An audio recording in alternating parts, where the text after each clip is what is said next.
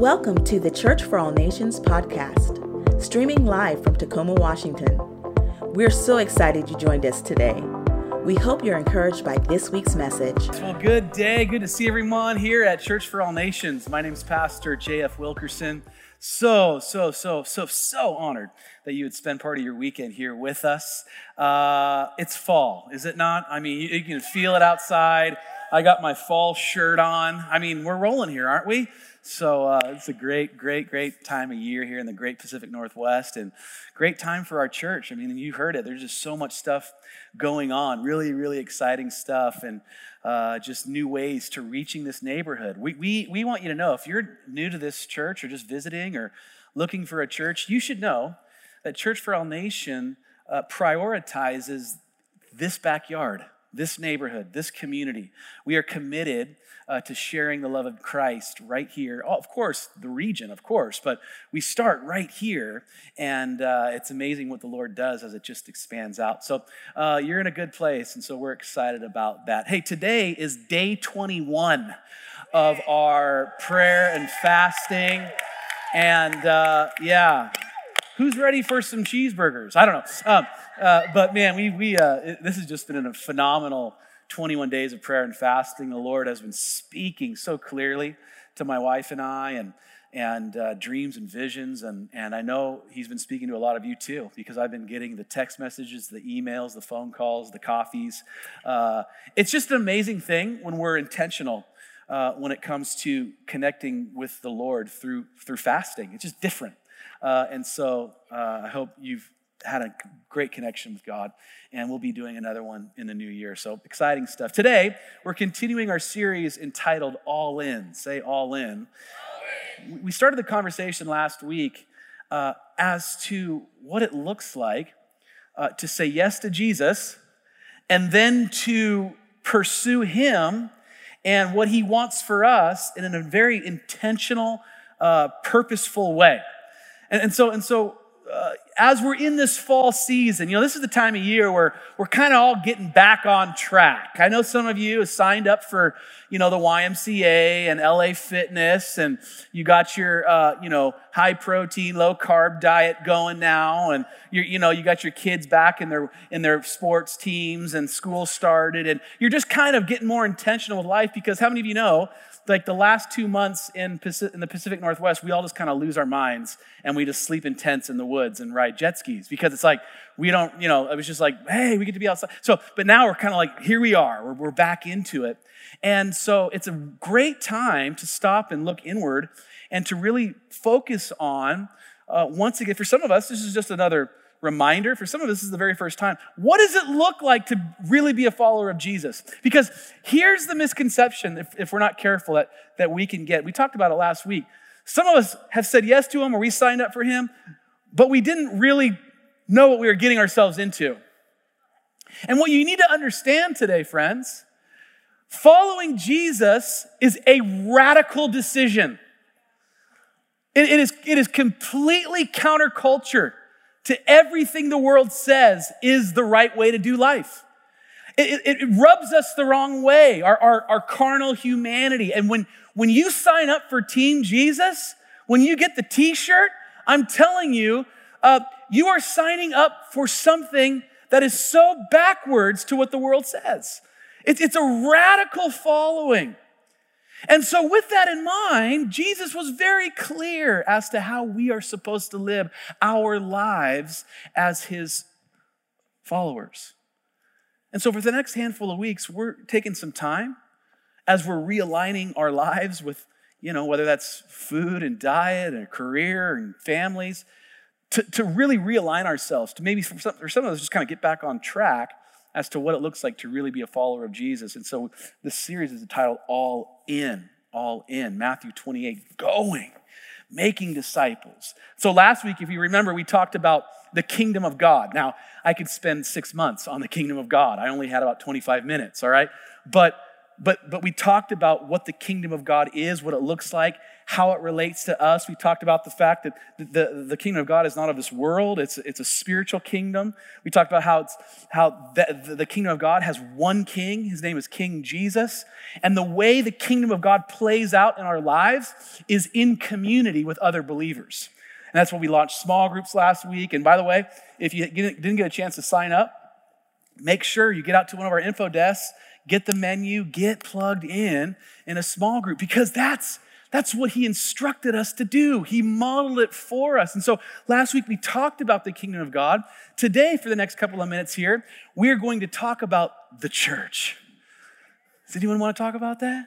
The church of Jesus Christ? It's important. Part of going all in is understanding the bride.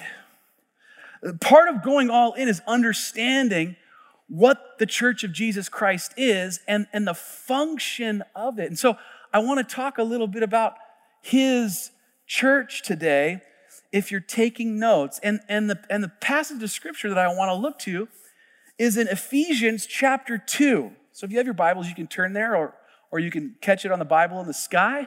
Ephesians chapter 2 here. And let's look at verse 19. This is the Apostle Paul, who many of you know, Jewish man, raised and learned the law and became a Pharisee himself, a religious man who had a history of literally persecuting followers of Jesus. And he has this radical encounter with the Spirit of God. His whole life is turned upside down. And now he's like this wild man for Jesus, right? And so he's going around Asia Minor and he's planting these churches. And so there's this church in Ephesus that he's writing to. And this is what he says to this group. He says, consequently, you are no longer foreigners and strangers, but fellow citizens with God's people and also members of his household. Now, let me just stop right there, because this was a very poignant statement to make to these people in Ephesus, because these were all mostly non-Jews. They're Gentiles, everything but not Jewish people. And here's Paul, I just said it. He's this Jewish man. They know his history. They know who he is. And here he is, and he's making this bold statement. And the reason why it was so poignant and so radical for them to hear this coming from Paul is because most of their life they would have felt rejected by Jewish people. They would have been reminded constantly that the Jews were God's chosen people and that they were second class. They were foreigners in the kingdom of God. So Paul, right off the bat, is saying, I'm sorry that people like me, that religious people lied to you. He's saying, look, you're no longer a foreigner in God's household, right? And he begins to unpack it. And let me stop for a second and say this. Quite frankly, I could spend the rest of this talk simply talking about this reality that there's some people in this room, you bought a lie. Maybe you knew a religious person or you were a part of a religious thing.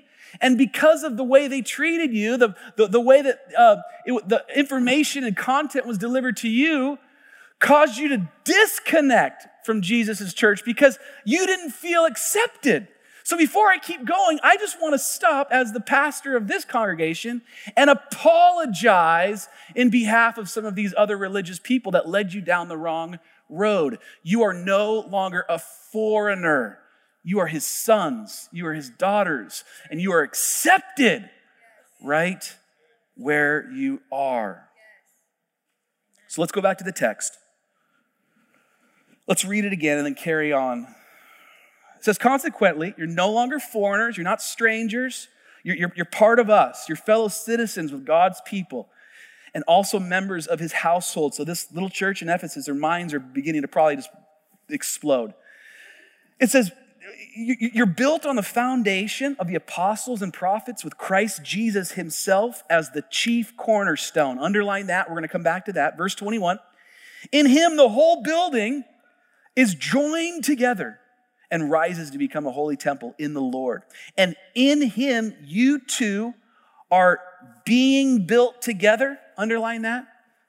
It's a process. You're being built together to become, this is so cool, to become a dwelling in which God lives by his Spirit. Let me come back to that in a second. So here's the thing. We have to begin to change our mind. Aren't you grateful for this beautiful facility that we get to gather in and worship God?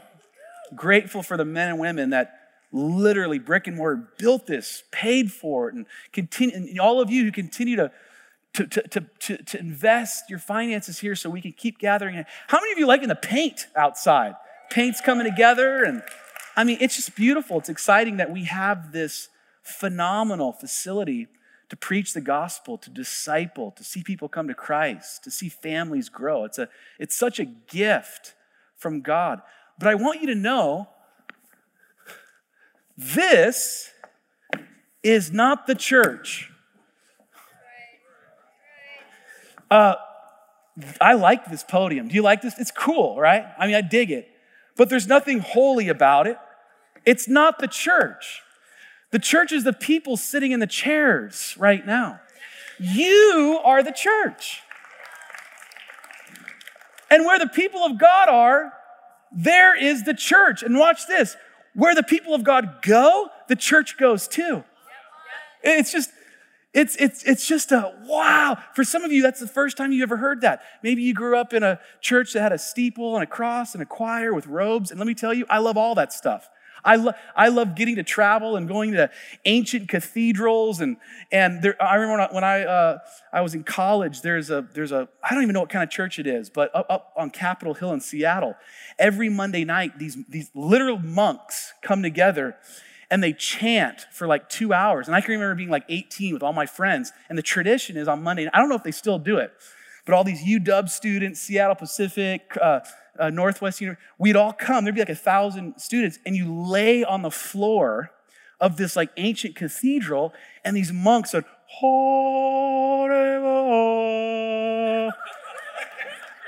and like you lay there, and it's just like, and I got to tell you, I've had some of the coolest like Holy Spirit God moments in that setup. But how many of you know, I've also had the opportunity to be 3 days after that massive earthquake took place in Haiti while the ground is still shaking, where they wouldn't let us go into structures, and gathered in circles with 20 and 30 other people and had church out on a grassy knoll. Listen to me right now. You are the church. And Paul is trying to describe that his Spirit is dwelling inside the church, which is you. And when you leave this place this afternoon, some of you are going to go sit at a sports bar and watch football. Fine, so be it. You are the church in that environment. Like if we begin to think like that we're going to go to our friend's house after this gathering and we're going to watch the second half of the Seahawks game, man, I have an opportunity to be the church for that group of people that didn't gather together in Jesus' name today. And think about the power that's in your hands. When you stand around in your Monday morning quarterback tomorrow by the water cooler, okay? After you get done ripping everybody, he should have thrown all that stuff. Like, you can be the church in your own work environment. I can go on a long time about that. But some of you just need to hear that today. We're also one church. There's a lot of facilities and buildings all over this community with different names across them. This one says Church for All Nations. I like that name. Church for All Nations. There's others that say First Baptist. There's others that say that Motion Church. There's others that say Champion Center. But I want you to know, Jesus doesn't look off the balcony of heaven today and say, man, Church for All Nations, that's my, no. He sees one gigantic group of people under the umbrella of the Church of Jesus Christ. And I'm all about fellowships and we believe different things, little things, and all these we're human, right? But man, he sees us all as his kids, as his church. And the quicker we understand that we are one church in this community, the more effective we will be for the gospel and the healing process of Jesus, the Son of God, throughout Pierce County. If we can partner more and link arms more and humble ourselves more, man, Jesus is like, that's how I want it done. That's how I want it done. So we're one church as well. But I love what Paul does here, because Paul uses a symbol. We see symbols all throughout the Holy Scriptures. And when he's talking about Jesus' church here, he actually uses a symbol of a temple or a building, if you will. And I want to play off of this symbolism with the structure, okay? And I'm going to show you, I want to unpack a little bit about the Church of Jesus Christ, how it relates to us as we go all in with him from a very symbolic painting, if you will. Are you with me? So if you're taking notes, write this first one down. I want to give you 3 symbols of the church that Paul uses to teach us. And that is, number 1, the foundation of the church. The foundation of the church, and then put a hyphen by it, and then write this phrase, the Word of God. Okay? The foundation of the church, the Word of God. John 1:1. In the beginning was the Word, and the Word was with God, and the Word was God. The foundation of the entire church of Jesus Christ is the Word of God, period. Now, the prophets spoke the Word of God. The apostles taught the Word of God in the New Testament. And if you're going to build upon anything, you must have a solid foundation. When I was growing up, my old man, he's a bit old school. He thinks from like an old school mindset, which is totally fine with me. I get it. It's awesome. And Jesus freak. But he had this philosophy, 4 sons. I was the oldest, and he had this philosophy that to really teach a young man like a solid foundational work ethic was, son, you're going to do manual labor as a job, right? So like it's tricky nowadays because like I have a son who's coming up, and you know you can make so much money on the internet, you know what I mean, like, or other ways. But like my dad was like, no, you're not gonna sell T-shirts at the Gap. Like you're gonna swing a hammer. I'll find a guy to pay you just to dig holes all over somewhere. You're gonna learn manual labor. It's gonna teach you work ethic. And, you know, I had some pushback, but I'm not going to win with my dad. He is over me, and he's my pastor, by the way. And what he says goes. Are you with me? And so I can remember, like all through middle school and every summer, it didn't matter how many extracurricular sports teams I was on. Full-time gig doing some type of a manual labor job. Now, one thing that some of you know about me, and we're in a church full of builders and contractors and stuff. I'm not that, all right? Not that I don't have a bad attitude towards it. Like, I wish I could build a Zetterberg home. I really do. They don't want me on their properties, okay? Like, it's not, I can sweep, I had a problem stacking my firewood last month. You know what I mean? Like, but my dad was like, no, you're going to do it. And I can remember him going to like his contractor buddies and like, hey man, could you hire my son? He'll do it. And they're like, I don't know, Pastor Rich. I mean, okay, yeah. And I made things worse for them.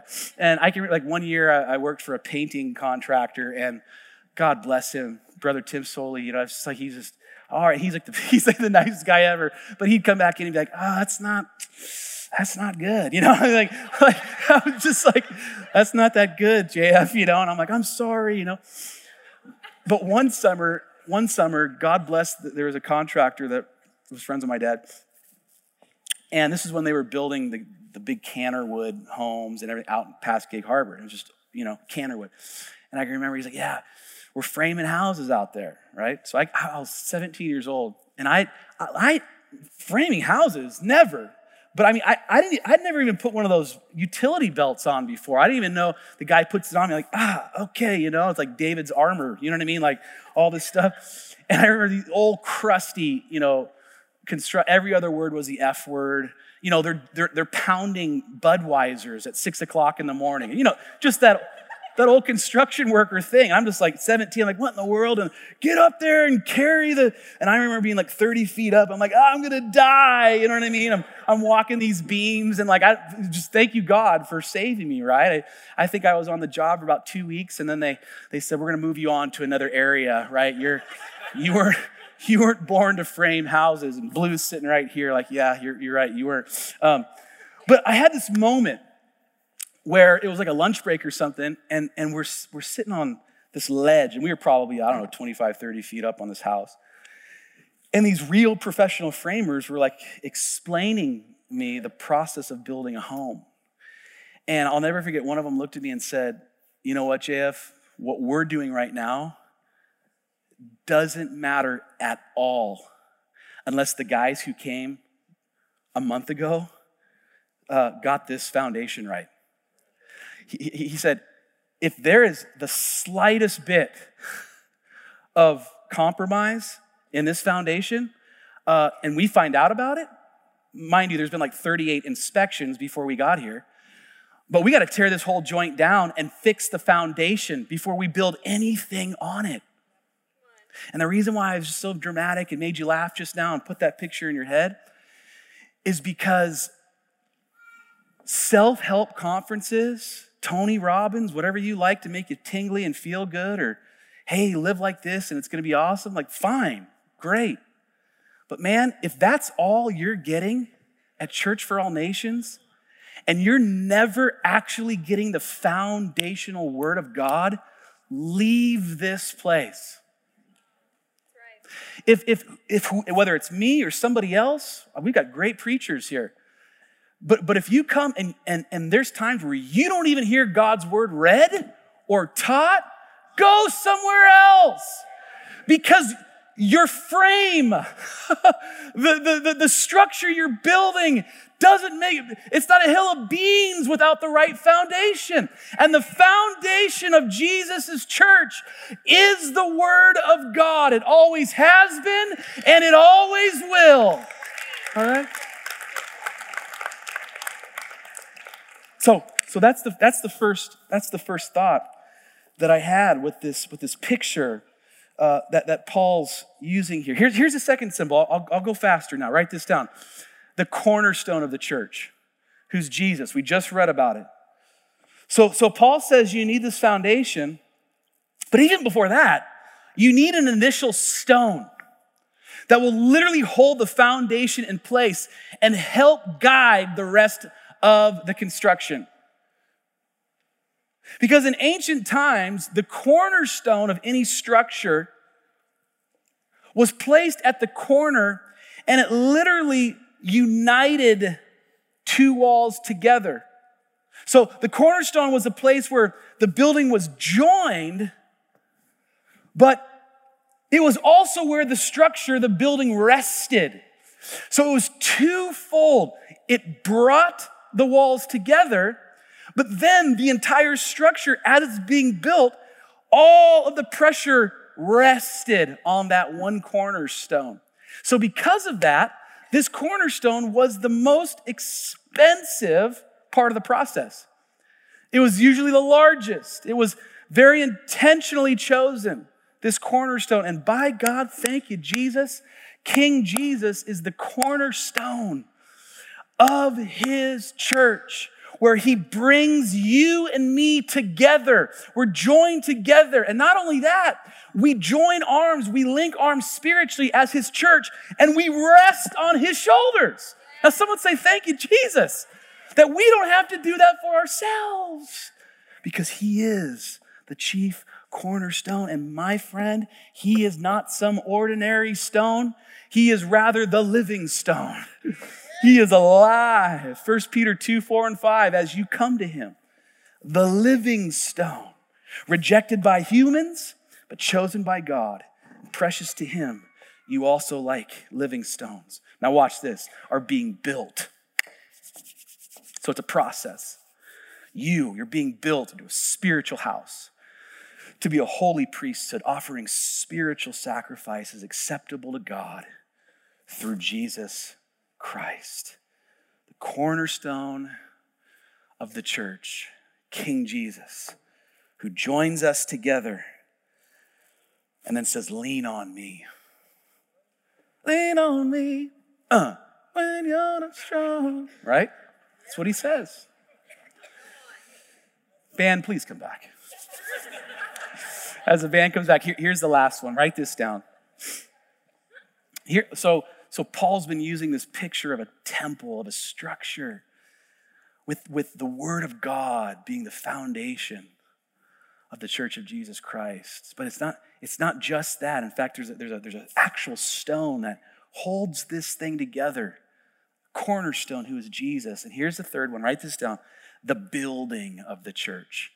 And then dual hyphen, and then just write you and me. He's building us as we build his church. And here's the thing. You and I, in a spiritual sense, are actual stones that Jesus is using to construct his church, the building blocks, if you will. If you jump back to Ephesians 2:22, you and I are spiritual stones, spiritual blocks. And then just think, I don't want to just blow over this. Think about this. Jesus, he's building his church.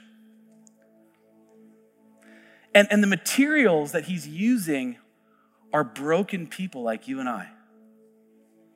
Like think about how backwards that is. Those of you that are builders, to think that you're going to put your name across a building and use damaged goods to build a house. It's just stop and say, thank you, Jesus. I don't get that whatsoever. So he doesn't use perfect timber. He uses compromised timber. He gets his materials at the end of year Home Depot damaged section. And then he says, I'm going to build a mansion with this, right? His church.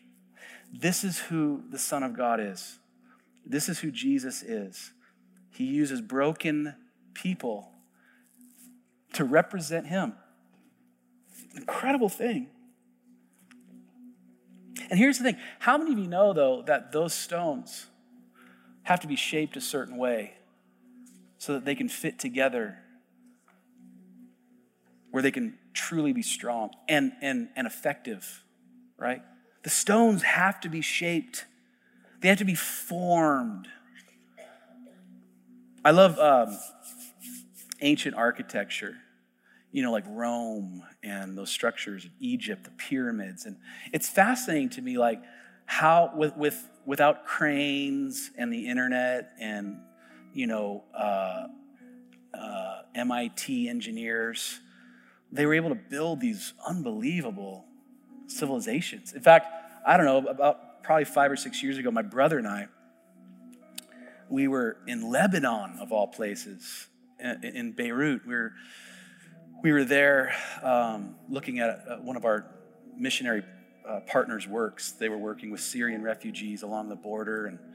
And so we were there just seeing how they were functioning, how we could raise money for it. It's a phenomenal thing. So we were there in Lebanon, and we had like a free day. And my brother and I were like, let's go sightseeing. So we asked, where should we go? And one of the guys said, you need to go to Byblos, Lebanon. So what's that? You can Google it if you want. It's the most ancient civilization that's still in existence. When I say existence, the structures are still there on earth today. Byblos, Lebanon. It was 7,000 BC.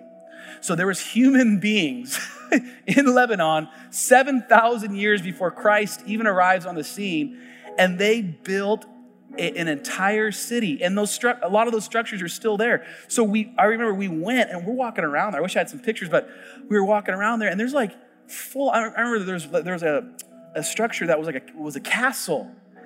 And the tour guide saying, oh yeah, the Romans were here, and the I can't even say that word. Mesopotamians were there. I mean, the most ancient people were here. And I was like, putting my hands on these stones. And I'm like, so you're saying someone 7,000 years before Christ put this here? And the guy's like, yep. I'm like, I don't believe it. It's just so hard to wrap my head around, And so it's just beautiful, fascinating. And I, a lot of us have studied like the Incas and the Mayas and some of those civilizations. And in those civilizations, you can study them. It's fascinating. There was this process called scribing and coping. And many of you have seen those pyramids and the things that the Incas and the Mayans built in Central and South America, etc. And this process of building these, it's called scribing and coping. And so what they would do, watch this, what they would do is, and they don't know how they would do it either, they would suspend these massive rocks, stones, all jagged and tore up. They'd somehow excavate these big stones and then figure out a way to suspend them over the structure that they were building. And what they would do through a process of trial and error is they would get other stones and they would begin to sand down, are you with me? The stone that was suspended, so that eventually through the process of trial and error, they could lower down this stone into the space that they needed. But how many of you know there was maybe 50 times, 100 times where they would bring it down and up, that's not going to fit, up, no, it's not going to, bring it back up. And what would they do? They would get other stones and begin to sand away at the stone that was suspended so they could get it to a place where it fit in the structure. You say, why are you explaining all this to me? Because it's a beautiful metaphor, a beautiful picture of what Jesus' church looks like. Because how many of you know, if you take me to coffee, you're going to see that this stone right here has got some rough edges. I got some jagged stuff sticking out, man. And when I get into relationship with other brothers, other followers of Jesus, when I become accountable to other people, what happens is that stone, who, by the way, Bill here, or whoever, Bob, Jack, they got some jagged parts on them too. But what happens is, as we begin to do life together in community, what happens is there's friction and there's a refining process so that as the two of us get into community, get accountable to each other, start doing life with each other, praying for each other, talk, we get refined in the process so that the both of us fit perfectly into the church of Jesus Christ. And that is what it looks like being his church. Now, if we're not careful, that process can leave one or the other offended. And let me tell you, I sit with a lot of people where the friction began to take place, the sanding of one another, the closeness. And if our perspective is off, if we're not thinking that this is how it works, this is a refining process of being a part of his church, we can go, oh, and we get offended. And then what do we do when we get offended?